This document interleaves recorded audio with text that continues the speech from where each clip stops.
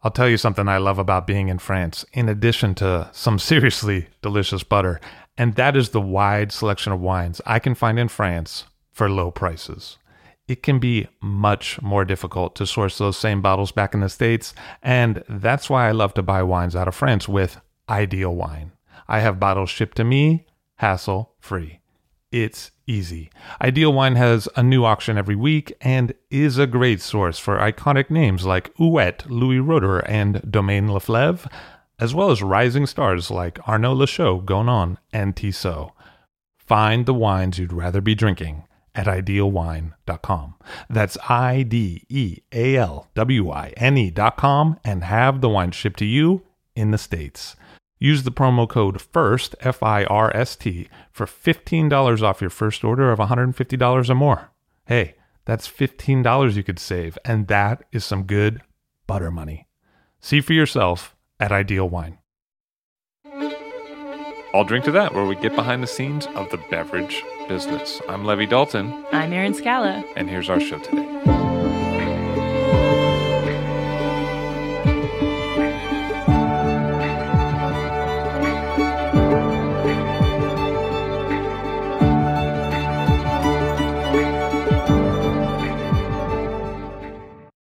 The interview with Giusto Occhipinti that you're about to hear was made possible in large part by Martha Stuman, who helped translate. Giusto Occhipinti of Kos on the show today. Hello, sir. How are you? Giusto Occhipinti di Kos, come stai? Bene, grazie. Sono contento di essere nella bella e mitica Manhattan. Doing well, thank you. I'm very happy to be in the mythical Manhattan today. Great to have you here. So you grew up in Sicily. Sì, sono cresciuto in Sicilia, ma sono nato nel nord Italia, in Emilia-Romagna. So, yes, I grew up in Sicily. I was born in the north in Emilia-Romagna, and at 11 years old, my family transferred back down to Sicily.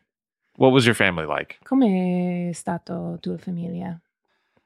Noi siamo 4 fratelli. Ho un bel ricordo della mia infanzia perché in una famiglia numerosa...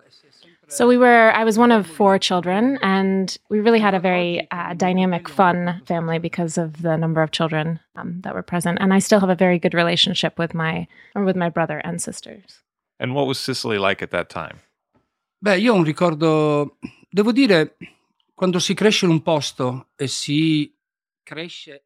When you grow up in a place and you're living in that place for a long period of time, you grow with it. So I haven't noticed as much change, perhaps, as if I had,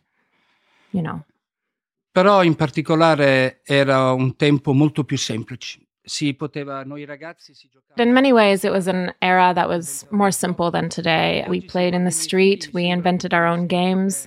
Now I see my children, my two boys play, and they're more at home. For me, it's a little bit sad. They play more with PlayStation. There's not this... For us, the street was our playground. What were you like as a child?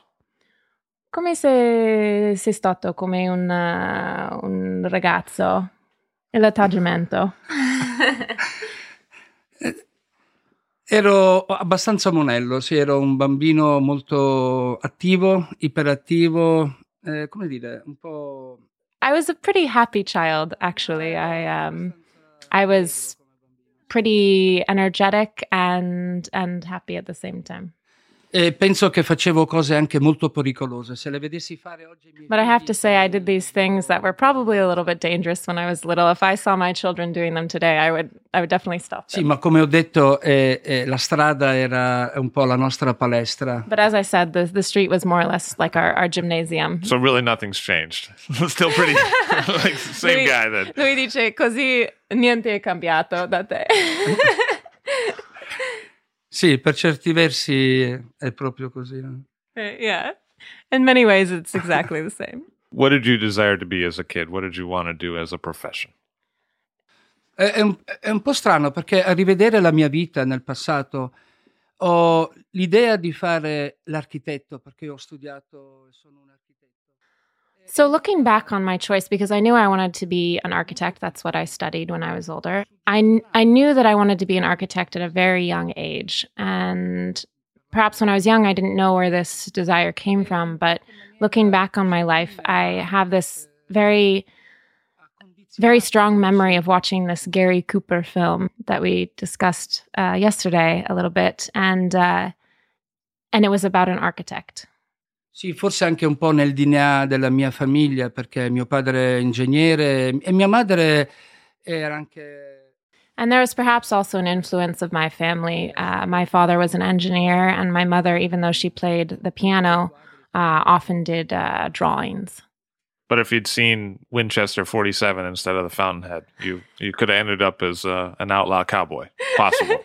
Se tu hai visto Winchester 47... No, infatti poco fa volevo dire, io sono di una generazione che sono cresciuti con tutti i film in bianco e nero di Hollywood e devo dire quello che mi ha colpito... With this film in particular, I mean, he grew up in an era where they were watching all of these black and white films from Hollywood.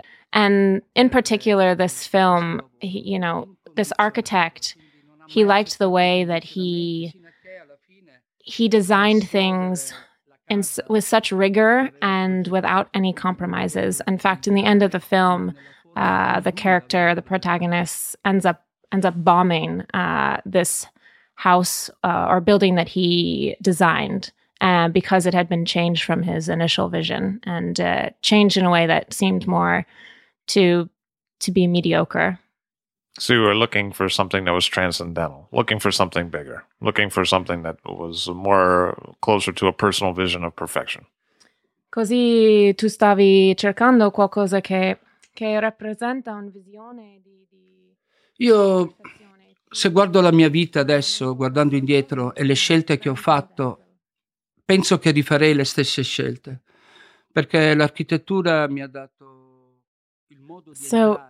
Looking back on my life, I don't think I would have changed anything or made any different decisions. For me, architecture was not just about designing something to be constructed, but was about taking a thought and then giving it form. And wine is very much the same way for me.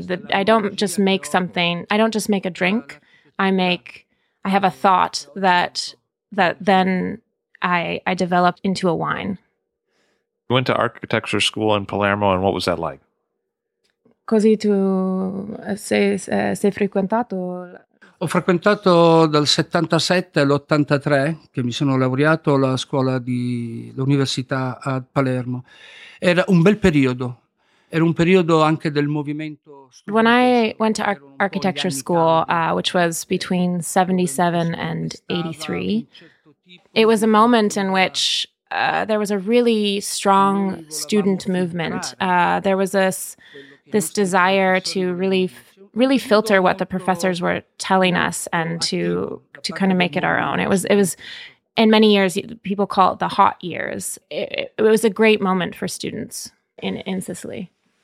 Noi volevamo veramente cambiare un modo diverso di vivere e di progettare la città.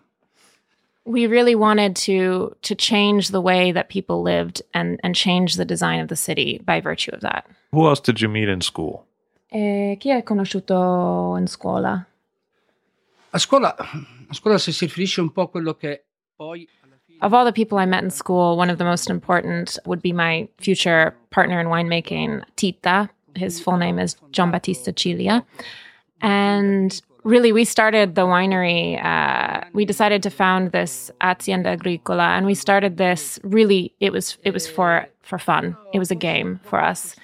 And the first few years, we foot stomped all the grapes. But it was the important thing about entering into this world is that it was a virgin world. There was really not this idea of winemaking in Sicily at the time, of this type of winemaking.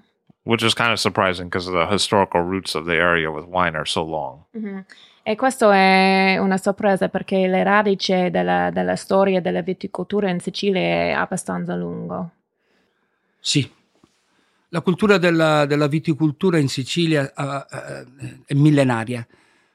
Possiamo dire che la viticoltura moderna con i micelini... Yeah, it's true. Viticulture in Sicily has been around for thousands of years. I mean, in terms of what we think of as modern viticulture, that happened in 800 AD. And so having this long history of viticulture, almost 3,000 years, juxtaposed with this idea of winemaking that really didn't exist until the late 70s. So when we entered the wine industry in Sicily in the early 80s, it was really to speak about wine in Sicily and in the rest of Italy was really to speak about nothing at all in terms of the modern culture of wine.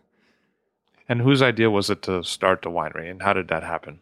Forse proprio l'idea, Titta, andiamo a fare il vino, forse l'ho detto io, ma è chiaro che Titta... Perhaps it was I who had the idea first, but in all honesty, Tita was so excited to join in on this adventure. I mean, we were like two babies who didn't know anything, absolutely anything about wine, and so it was a great adventure.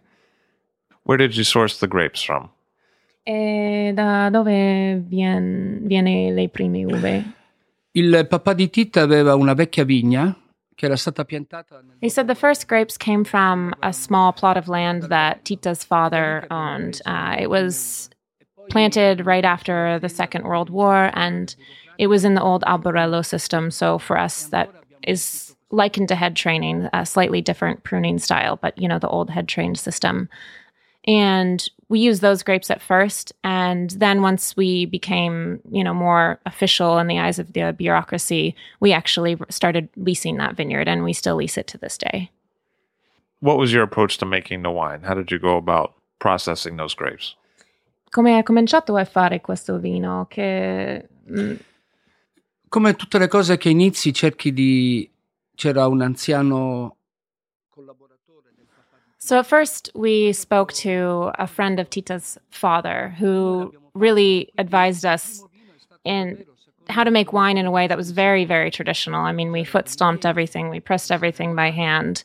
It was very, very much a traditional wine that we made that first year. And later on, this actually became something that was useful to us because what started out more or less as ignorance and not knowing how to do things and taking advice from Tita's father really became much more of a philosophical choice for us later on. So we want to make a wine based on a method of subtraction. So really one that expresses the land, because at the base of everything, that's what a wine is an expression of the land.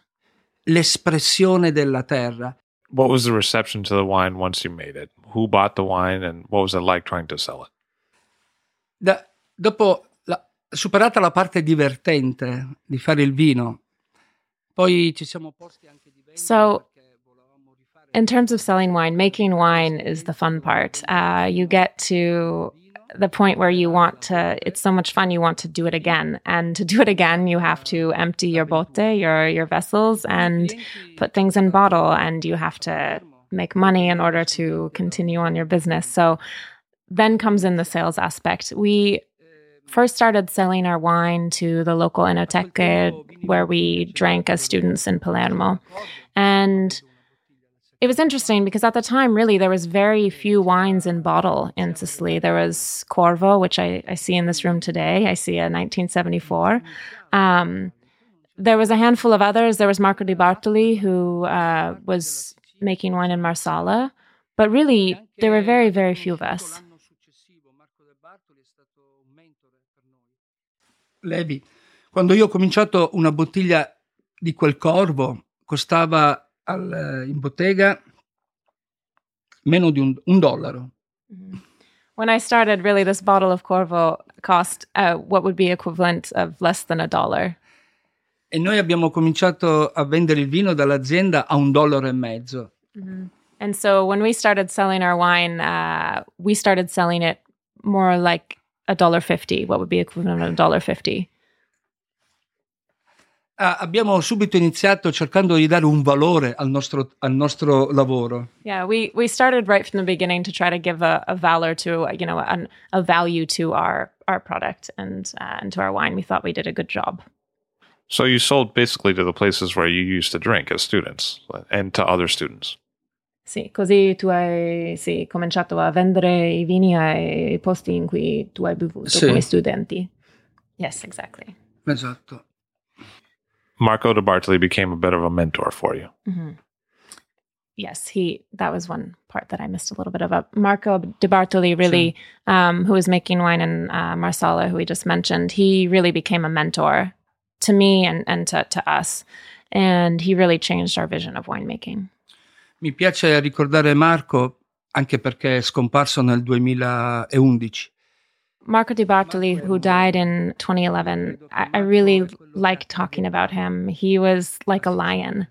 He, in many ways, was, I believe the direct translation is like a tugboat. He pulled Sicily out from the fog and into the sun and was really important for the whole panorama of Sicilian wines. And he had been a race car driver for Lancia, and he'd traveled in different parts of the world. E lui ha fatto le corse in macchina, sì, per la Lancia, e lui ha viaggiato in tutto il mondo così. Sì, Marco era anche vino, Marco era passione. Stare con Marco è come stare sopra un'onda, riusciva a tirarti su, farti immergere e poi quando risalivi respiravi un'altra vita. Marco De Bartoli is more than wine. He really is passion. Being with him is like being under a wave, and you come over the crest, you go down in the trough, and then you come back up for air. And it's really, he becomes infectious in his passion. And really, Marco ti faceva sognare. Sì. See, he was a man that was very, very extraordinarily generous. And he had an imagination that was incredible. He was very much avant-garde, but had centuries. I mean, his family had centuries of history on their shoulders. So it's a beautiful mix. And what did he tell you about wine? Cosa lui ha dato del vino? No, è stato proprio... Marco amava il rosso, il vino rosso, ma quindi è tutto ciò che era in qualche modo la tradizione. Per lui era So Marco, I mean, he did this in his life as a race car driver, but also in wine. He loved red wines particularly. And he, even though he followed the course of history in many ways, he was also always kind of looking to take on a challenger or an opponent in many ways to try to push the envelope. And so for us, that kind of became our mantra as well, that we also wanted to take on a challenger in our path in winemaking. And what did that look like for you? What kind of challenge did you want to bring forward? Something more artisanal, something more handcrafted, or what was the idea? Io penso che da quando faccio vino in questi 35 anni di aver fatto tanti errori, no?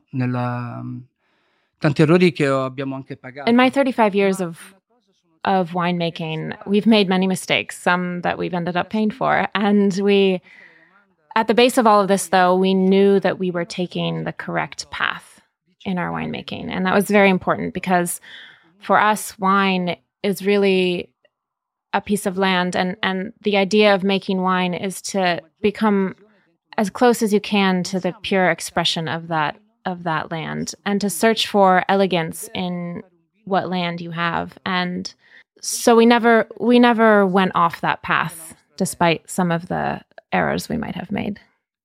So what was the condition of the vineyard of Tita's family? What did it look like? What was planted there? Questa prima vigna della famiglia di Tita, come sembrava? Cosa è cresciuto lì? Allora, questa vigna, per nostra fortuna, era una contrada davvero molto vocata. Noi abbiamo mantenuto questa vigna. So this vineyard, it was in an area that, thankfully, fortunately for us, was a beautiful terroir. And in many ways, this, even though we've replanted the vineyard since then, since it was an old vineyard, in many ways, this vineyard really represents what the feeling of coast wines are, what it gives the feeling of what coast wines are to this day, even though we no longer use those original grapes. They've been replanted. So we went ahead and found other vineyards in the area because we really loved this terroir so much.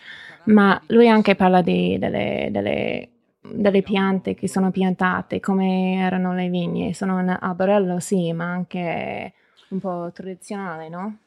Sì, allora, di quello che è la mia esperienza in questi anni, la cosa più importante è il territorio. So even though, yeah, it was in Abarello, the system, that for him really the terroir is the most important thing, not necessarily the training system or the other factors that are involved with the, kind of the minutiae of viticulture. L'altro fattore importante è la resa per ettaro. Quanta uva fai fare da una vigna? La resa per ettaro, la quantità di uva. The other important factor is the quantity of grapes that you get from per hectare. So that was. So the soil had limestone in it. It was a limestone-based soil. Il suolo fa la differenza. Lui ha chiesto che la suola era di calcare. Sì, noi siamo in un'area, la parte sud-orientale dell'isola. Io so che nell'immaginario tutti pensano all'isola di Sicilia, giustamente, essendo così. Yes, we are in a limestone region. Because of this, our wines are oftentimes more delicate, particularly speaking to the degree of alcohol. Many people think of Sicily as a region that has very muscular, high alcohol wines. But in fact, in our region, that's not the case. And speaking about Sicily in general, we're like a small continent. We have a diversity in geology that is perhaps unique in the world. And what's the weather like where you are? And is that Ragusa? Is that where you are? E come il tempo dove sei? E sei a Ragusa o... Noi siamo nella parte sud-orientale dell'isola, un po' la stessa latitudine di Tunisi per intenderci, quindi un clima molto secco, ventilato. Siamo a 10 chilometri da una catena montuosa. Yes, we are in the southeastern portion of Sicily, where coast is located. We're about 10 kilometers as the crow flies from the mountain chain called the Monte Ible, and about 10 kilometers as the crow flies from the sea. We're at about 250, 300 meters elevation above sea level, and we have more or less the same latitude as Tunis in Tunisia. And so, yes, we have a warm climate. It's well ventilated, which is very, very important for the health of the grapes. We don't have a lot of disease in the vineyard because of this climate, and it makes farming, organically, biodynamically easier. And also, in terms of soil profile, this limestone soil that we have is very, very low in organic matter. So we get a minerality that perhaps other places don't get, and we don't get a high degree of sugar in our grapes. So there's breezes that come in off the water? Is that what keeps the area dry? Così il vento vento da mare e questo fa la ventilazione o... Sì, non solo il vento viene dal mare, infatti soprattutto sui nostri bianchi questo sentore salino si sente. In più era un'area pliocenica, quindi prima è un'area di So yes, we do get winds from the ocean, and in fact in our whites you'll definitely be able to taste a little bit of salinity. Also the fact that we are this uplifted seabed, it's, we have this aspect of being sea before and then the sea breeze. But this is just this is our piece of territory. This is speaking to others. Everyone has their own territory, and the thing that I find is most important is that people express that it's not important to try to emulate someone else in another part of the world or a style in another part of the world. It's really missing the point, because wine itself is supposed to be an expression of your territory. So you make a number of wines, and most of them are based around grape varieties that are indigenous to Sicily, like Frappato, Nero d'Avola, Grecanico, and Inzolia. And what are those grape varieties like individually? What's the difference between, say, Frappato and Nero d'Avola? Premetto che la Sicilia ha circa 80 varietà di vitigno indigene autoctone. So Sicily has about 80 varieties of indigenous grapes. Tra uve rosse e uve bianche. Between red and white grapes. Questo perché grazie a questa cultura millenaria dell'uva. Mm-hmm. And this is thankfully because of the thousands of years of viticulture that we've had. In generale la parte sudorientale storicamente è sempre stata avvocata più per le uve rosse e la parte occidentale dell'isola più per le uve bianche. In general, Sicily has always had a history of having red grapes planted more on the eastern side of the island and white grapes more on the western side of the island. Noi siamo nella parte sudorientale, quindi sbilanciati culturalmente per produrre più uve rosse, quindi fare vini rossi. So because we're located in the southeastern portion of the island, we're more predisposed to making red varieties. È chiaro che non mancano le uve bianche o le uve rosse da una parte e dall'altra. And of course, there's always red grapes in a white region and white grapes in a red region. So Il Cerasuolo di Vittoria, che il nome viene da ciliegia, cerasuolo, cerasa, ciliegia, è un blend di due uve fondamentali, il nero d'avola e il frappato, anzi, il frappato di Vittoria. So Cerasuolo di Victoria, which comes from the word cherry, Cerasuolo is the word for cherry in the dialect. It's made from two grapes, Nero d'Avola and Frappato, and the Frappato comes from Victoria proper. Quando noi abbiamo cominciato nella vigna c'erano anche altre varietà di uva, perché l'agricoltore ha sempre... So when we first acquired the vineyard of Tita's father, just like everywhere else in the area, the vineyard was thought of a place of fruit production, not necessarily just wine grape production. And so there were table grapes, there were white grapes. There's a mix. There's definitely Frappato Nero d'Avola, but it's something that, you put together into one wine. Questo non accadeva soltanto nel Cerasuolo. Pensiamo, non so, quando io ho cominciato a fare vino, il Chianti aveva 15 varietà di uve. So just like, for example, in Chianti, initially there were 15 grape varieties that you could put into a Chianti. Now, he doesn't remember well, but it's perhaps 4 or so grape varieties. It was the same with Cerasuolo di Victoria that, the vineyard was a place of fruit production. And if it happened to be made into wine, then it happened to be made into wine. Mi si apre un link e penso che è chiaro, il Chianti o il Cerasuolo di oggi è diverso da quello di 30 anni fa, appunto perché c'era una varietà più complessa di uve. If I'm speaking to what a Cerasuolo might have been like 30 years ago, it definitely would have been different than our modern Cerasuolo. It had more complexity, it had more grape varieties in it. E questo per quanto riguarda tutti quei vini che sono un blend. Chiaramente non il Barolo, che è sempre stato un'uva, piuttosto che il Pinot Nero e così. Però nei territori dove pensiamo a Bordeaux, ma prima c'era anche il Malbec, poi a poco si è A blend also can define a territory. It's almost like, you think of Bordeaux and how the grape varieties have changed over time, but you think of Bordeaux, it's a blended wine. Same with Cerasuolo di Victoria. And, that changes over time, and there's ampelographic changes as well. It's a dynamic thing in our territory. Noi utilizziamo nel nostro vino solo Nero d'Avola e Frappato, nelle proporzioni 40% Frappato, 60% Nero d'Avola, e lo facciamo così da sempre, senza aver mai cambiato queste proporzioni. So in our Cerasuolo di Victoria, we do 40% Frappato and 60% Nero d'Avola, only those two grapes. And we haven't changed the proportion since we started in 1980.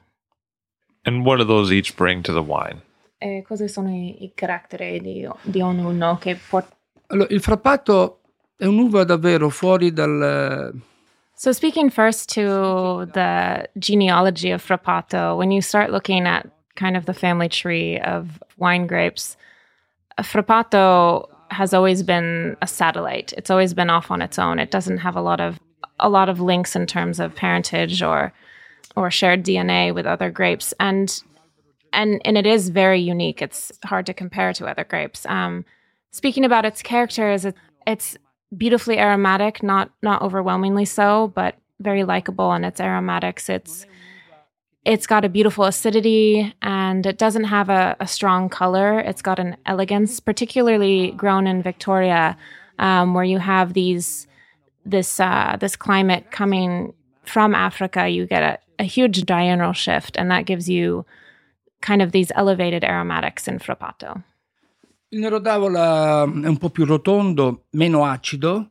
Diciamo che se il Frappato è più floreale, il Nero d'Avola è più frutto. devo descriverlo in maniera generale. If I had to describe in a way that was more general, Nero d'Avola is a little rounder, more structured. If you wanted to say that Frappato gives you a floral aspect, Nero d'Avola gives you more fruit. A little less acidity also than Frappato. Il Nero d'Avola ha anche più struttura. Mm-hmm. Yes, also more structure. Nero d'Avola has a lot more structure than Frappato. But in a way, that sounds like a pretty good marriage. Those two attributes combined. More structured wine and a more aromatic, pretty wine. Sono d'accordo. Yeah, he said he agrees. How should I understand what it's capable of? I mean, Ceresuolo di Vittoria, not to speak yet of the clay version that you also make, but just normally, when should I be thinking about opening that? How long should I think about aging it before I serve it? Is it something I should decant? What is the curve of such a wine? Grazie di questa domanda, Levi, perché è una domanda che rincorre sempre. Quanto dura un vino? So he's saying, thank you, Levi, for this question. I get this a lot, actually. And, people want to know when a wine leaves the winery, it's an investment. It's also an emotional investment. So people ask me often how long a wine like this can age. Allora, se io considero il Ceresuolo come un vino da pasto, da accompagnare nel pasto, io credo... I think of wine, a Ceresuolo wine, as one to accompany a meal. And it's something for me that between 2 and 8 years is probably an ideal time for Ceresuolo because it starts developing these tertiary flavors and aromatics. But on the other hand, when I talk about a wine that's made, I don't want to say naturally because that evokes a whole new conversation, but in a way that is close to nature. It's like a human being. It's very much eternal. I mean, a human being might say something at 15 years and another thing at 30 years. And if, the human being isn't sick at 80 years, then they'll say a whole new thing. And it's this kind of richness of experience later in life that is expressed. And so same with the wine that's made in a quote unquote natural way. It's for me very eternal. Il concetto del vino eterno, perpetuo, è un po' questa è un'eredità di Marco. Marco mi ha avvicinato al vino assaggiando, delle riserve 1840. Ancora mi emoziona solo al pensiero, la memoria di questi vini che Marco mi faceva assaggiare. This idea of wine being eternal is really one that Marco kind of it was his influence that I think this way. I mean, he had me try wines that were from 1840, and to taste something that's that old and it still makes me emotional. It's something that I understand that concept very well. And it's thanks to Marco for that. You also do make a Ceresuolo di Vittoria that's raised in clay, in amphora. And when did you come to the conclusion that amphora were interesting to you? How did that come about? Anche fai un vino di amfora, un Ceresuolo in amfora. E a qual punto nella vita tu hai capito che questo era una cosa interessante, una cosa che deve provare? Sì, all'inizio dicevo che la nostra esperienza nasce da dilettanti. When we started making wine, we were dilettantes. We didn't go to enology school, which perhaps is a boon for us.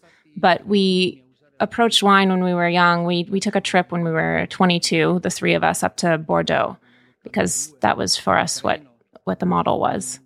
Quindi da questa esperienza a Bordeaux abbiamo subito iniziato a usare le barrique. Però siamo stati anche tra i primi ad abbandonarle. So after this trip to Bordeaux, we started using barrels right away. And what was initially a novelty for us, all of these, this patrimony of olfactory sensations, was something that later on became, for us, what was boring. It was something that was overpowering. It felt like the wine had makeup, or that it had, had some sort of facelift or something. And that's really when we started thinking about working with amphora. È strano perché in un momento storico per noi, in pieno successo con questa barrique, è incredibile come... So when we first decided to stop using barrels, it was, in many ways, there was this E tu hai detto che era una stress sulle spalle per usare i barrique o per fermare usare i barrique. Dico che pure avendo in un periodo storico molto positivo dal punto di vista economico, le barrique ci davano When we started successo. moving away from barrels, it was at a time where to use wine that had been aged in barrel was almost a guarantee of success.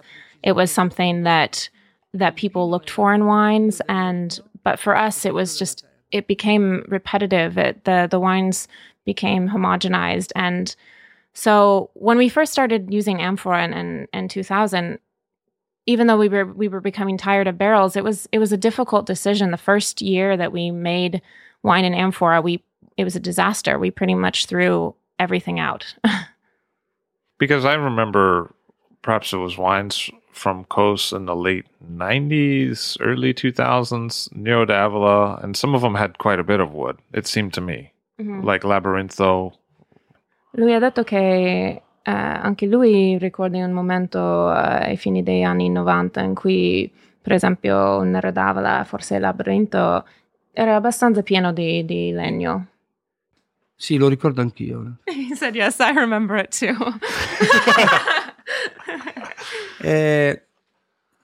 Devo dire che ci si stanca della ripetibilità.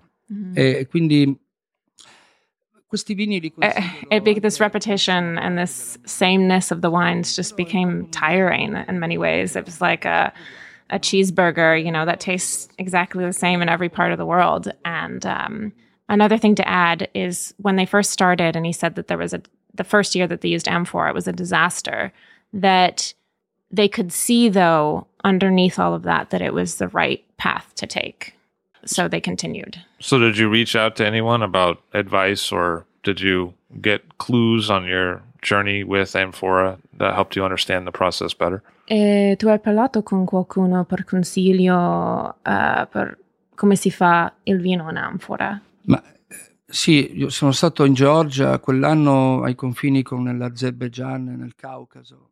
We went to Georgia with a friend, John, and he said that for every technique that one uses, it really has to be contextualized. And for him going to Georgia and seeing that, the saperavi that were fermented in Qvevri, that it was something that kind of grounded him in the process. You chose to get amphora from Spain, though. Mm-hmm. Ma tu hai deciso di prendere amfora di Spagna? Sì, siamo stati con Tita anche nel Nord Africa. A Tunisi c'è una cultura della terracotta molto importante. Yes, Tita and I also traveled to Tunisia, where they have a really long history of terracotta, and we also saw the Georgian amphora. We visited Spain in the area of La Mancha and decided on these tinajas. And the reason for that was that the Georgian Qvevri, because of the porosity of their clay, they have to be lined with wax. And we really wanted something that was nude in many ways and that breathed perhaps like a barrel, allowed the wine to breathe. And so we chose this Spanish version in an area where they also have a long, long history of making these terracotta amphora. And it's a blend of 3 different types of clay, and it gives a porosity that breathes, yet you don't have to line it. Abbiamo provato anche delle anfore siciliane, ma non... Devo dire che quelle spagnole... So we also tried some Sicilian amphora, but in the end, the tinajas, for us, an amphora it's not a magic vessel. It's not something that changes a wine that's banal into something that's interesting and complex. It's a vessel that breathes very much like a barrel, but without added oak influence. And it allows us to have a better precision in order to express our territory. In fondo, a noi a Kos quello che ci interessa non è l'idea di un vino perfetto. Il vino perfetto è solo un concetto di moda. Oggi piace questo, domani quello. For us at Kos, the idea of a perfect wine is not one that we're aligned with. The idea of a perfect wine is something that's really constructed by fashion, and it's more or less like a sine wave. It comes and goes. It's pushed this direction and that direction, and really nature for us is perfect, and to try to convey that with a certain precision is really our goal. We're not interested in constructing a wine in the winery, much like the rest of modern winemaking. It's more conveying that perfection of nature that's really important. The only thing that a farmer has is his or her land. That's the only thing. If we move away from that, then into a world of industrial winemaking, into a world where things are constructed and are moved away from that expression of land, the farmer loses everything he or she has. So when you have white grapes in amphora and you have red grapes in amphora, is that different? Is that a different process? How does it act differently with the clay? Quando voi fate le fermentazioni di bianchi in anfora verso quello di rosso, c'è qualcuna differenza? C'è qualcuna... come loro sono la qualità di ogni fermentazione bianchi verso rosso, ci sono differenze che l'argilo esce fuori. Mi capisci o no? Sì. Okay. No, allora, usiamo lo stesso protocollo di lavoro, sia per i bianchi e per i rossi. Di fatto a Cosse noi vinifichiamo... The whites and the reds are made in amphora with exactly the same protocol, so fermented on their skins. We really don't change the protocol between whites and reds, but what we do for amphora fermented wine and wines that are made without additives in general is do a very, very rigorous selection process. It's like if you were to cut your hand and decided not to use antibiotics, you would have to clean that cut a lot more often and a lot more rigorously than if you were to use antibiotics. It's just the same goes for winemaking. So really have clean, healthy grapes coming into the winery and going into the fermentation. That's our work. So are the vineyard parcels for the regular Ceresuolo di Vittoria that's in wood and the Ceresuolo di Vittoria Pithos that's in clay, are those different parcels or are they the same? Do they come from the same source? Le particelle delle uve di Ceresuolo di Vittoria Classico, quello che è affinato in botti, sono le stesse particelle come quello di Pithos rosso? Sì, sono le stesse e sia il Ceresuolo Classico sia Pithos è un blend di tutta la proprietà Cos. So yes, the Ceresuolo di Vittoria Classico, that's aged in botti, and the Pithos Rosso, that's also Ceresuolo in amphora, come from exactly the same parcels. They're a blend of our estate vineyards, but what's really beautiful about the amphora is that in each amphora we have about 400 kilos of grapes. So really fairly small quantities, and it's beautiful for a winemaker to be able to see the differences in the soil and in the territory. It's something that, we notice every foot of vineyard is different. You can put your hand in one place and your hand next to it in another, and you'll have different soil types and different expressions. And so although in the end we end up blending what we have in amphora, it's a really beautiful process. It's like seeing, each pixel of a picture before it's made into that entire blend. So it's micro-vinification of small lots across what you own, except that it's in amphora. Sì, è una microvinificazione di tutto, ma in amphora. Levi, è proprio così, è un insieme di tante piccole vinificazioni.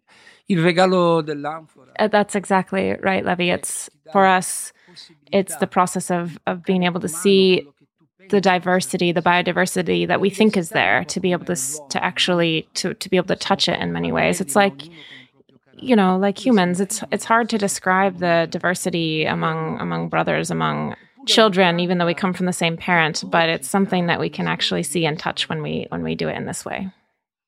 As wines, as finished wines, how does the Rosso Classico Ceresuolo di Vittoria and the Pithos Rosso, how do those differ? How do they behave differently when you drink them?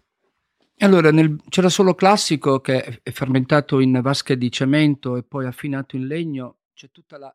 So the Ceresuolo di Vittoria Classico is aged in large botte, so large Slavonian oak, and it does retain those characters that oak gives wine. It has a tannin that's not necessarily just the tannin of the grapes, although I have to add, just as a translator, most of these are neutral oak, but there's still a different quality to the wine, whereas the Pithos Rosso perhaps has more precision in it. It's something that what tannin is there, and sometimes there's even a little bit more tannin. What tannin is there, it's just that of the grapes.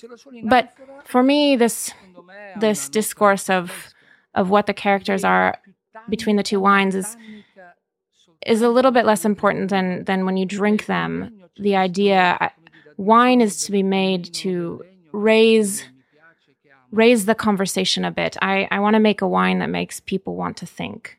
And for me, that's a very important aspect of wine. It's not just to be drunk. It is meant to be drunk and enjoyed, but it's really, I want to bring a higher kind of consciousness to wine itself. So you also make Nero d'Avola by itself and Frappato by itself. And the Frappato is fairly young vines. And sometimes the Nero d'Avola, it varies in age depending on the bottling.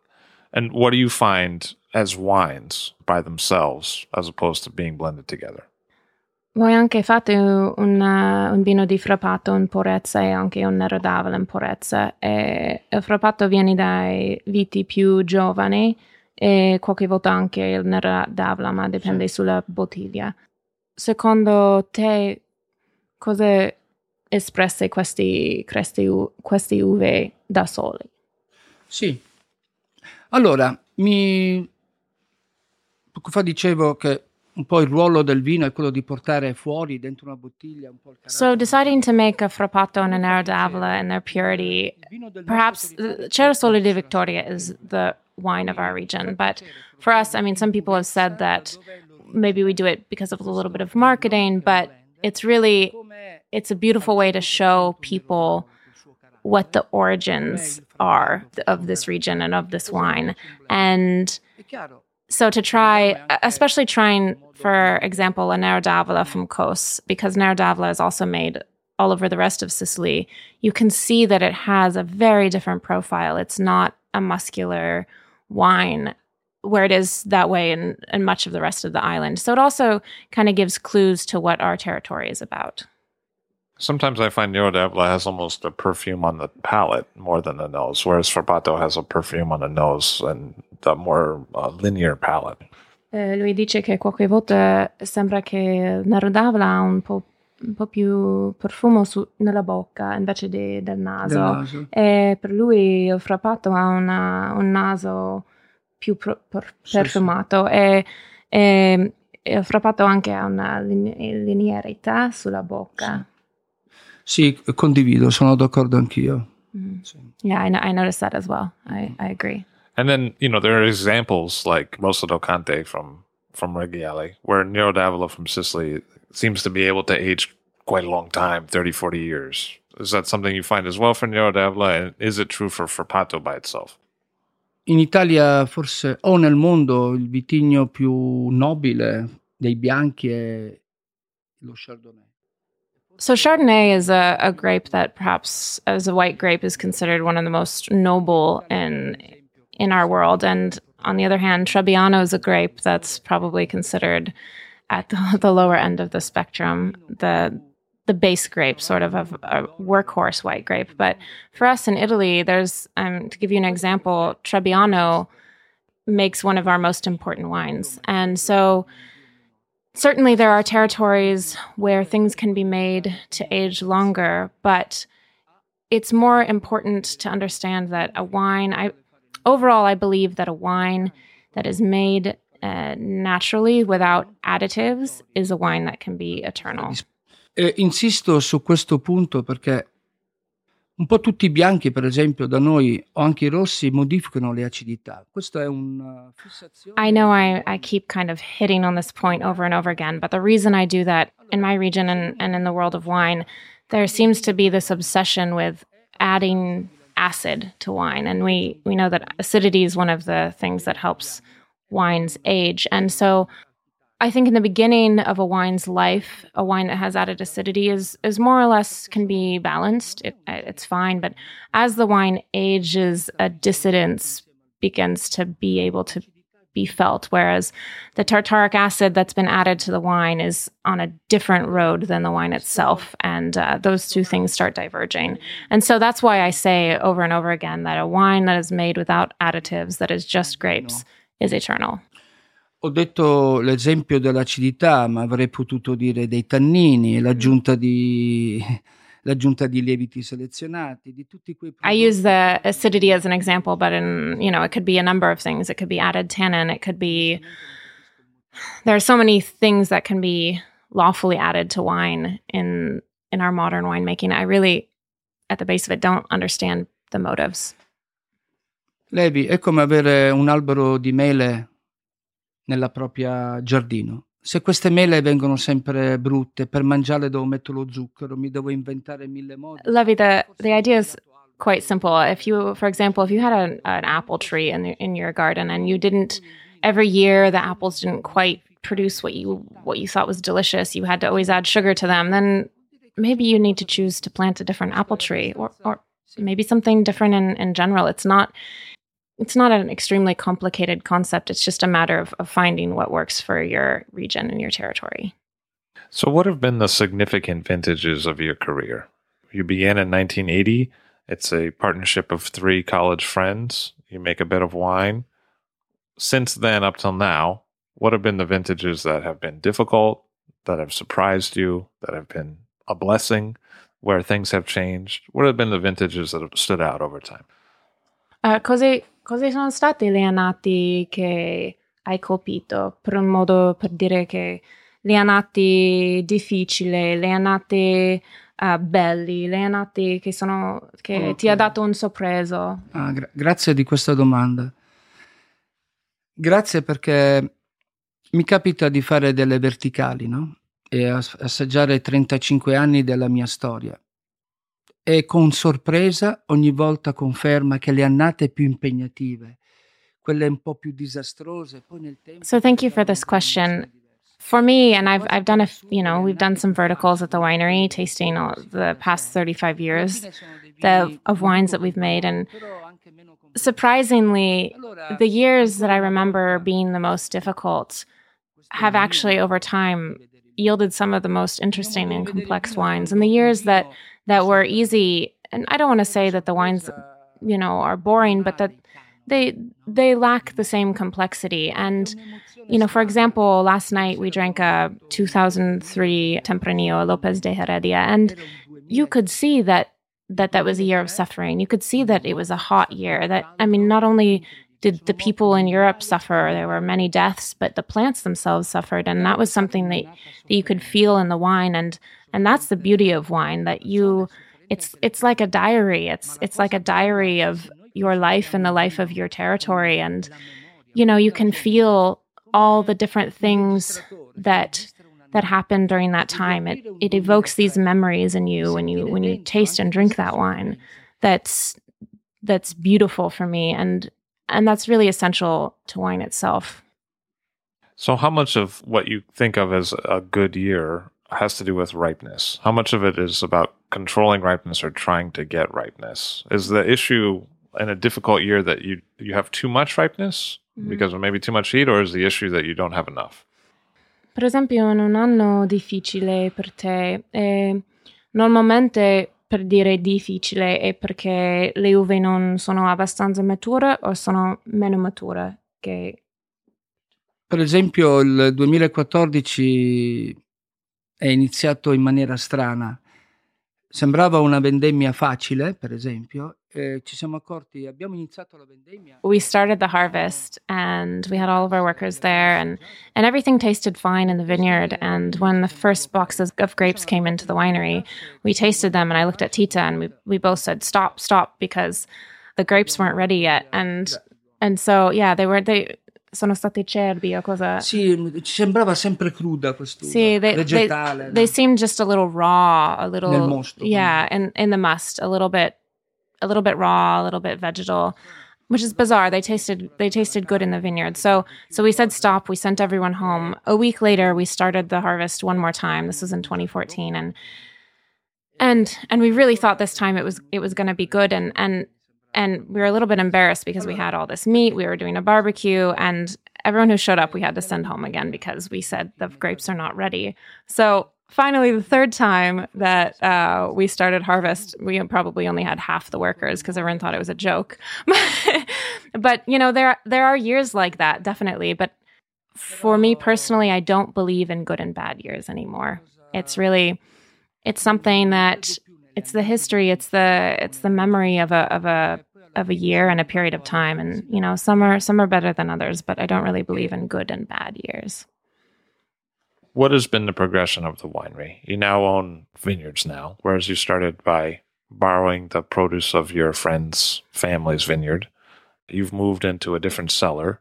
You've acquired several amphoras. You've also had partners come and partners go in terms of the ownership of the winery. So chart for me the progression of till now. Come dicevo, Kos nasce per gioco tra i banchi di scuola, direi, nel 1980.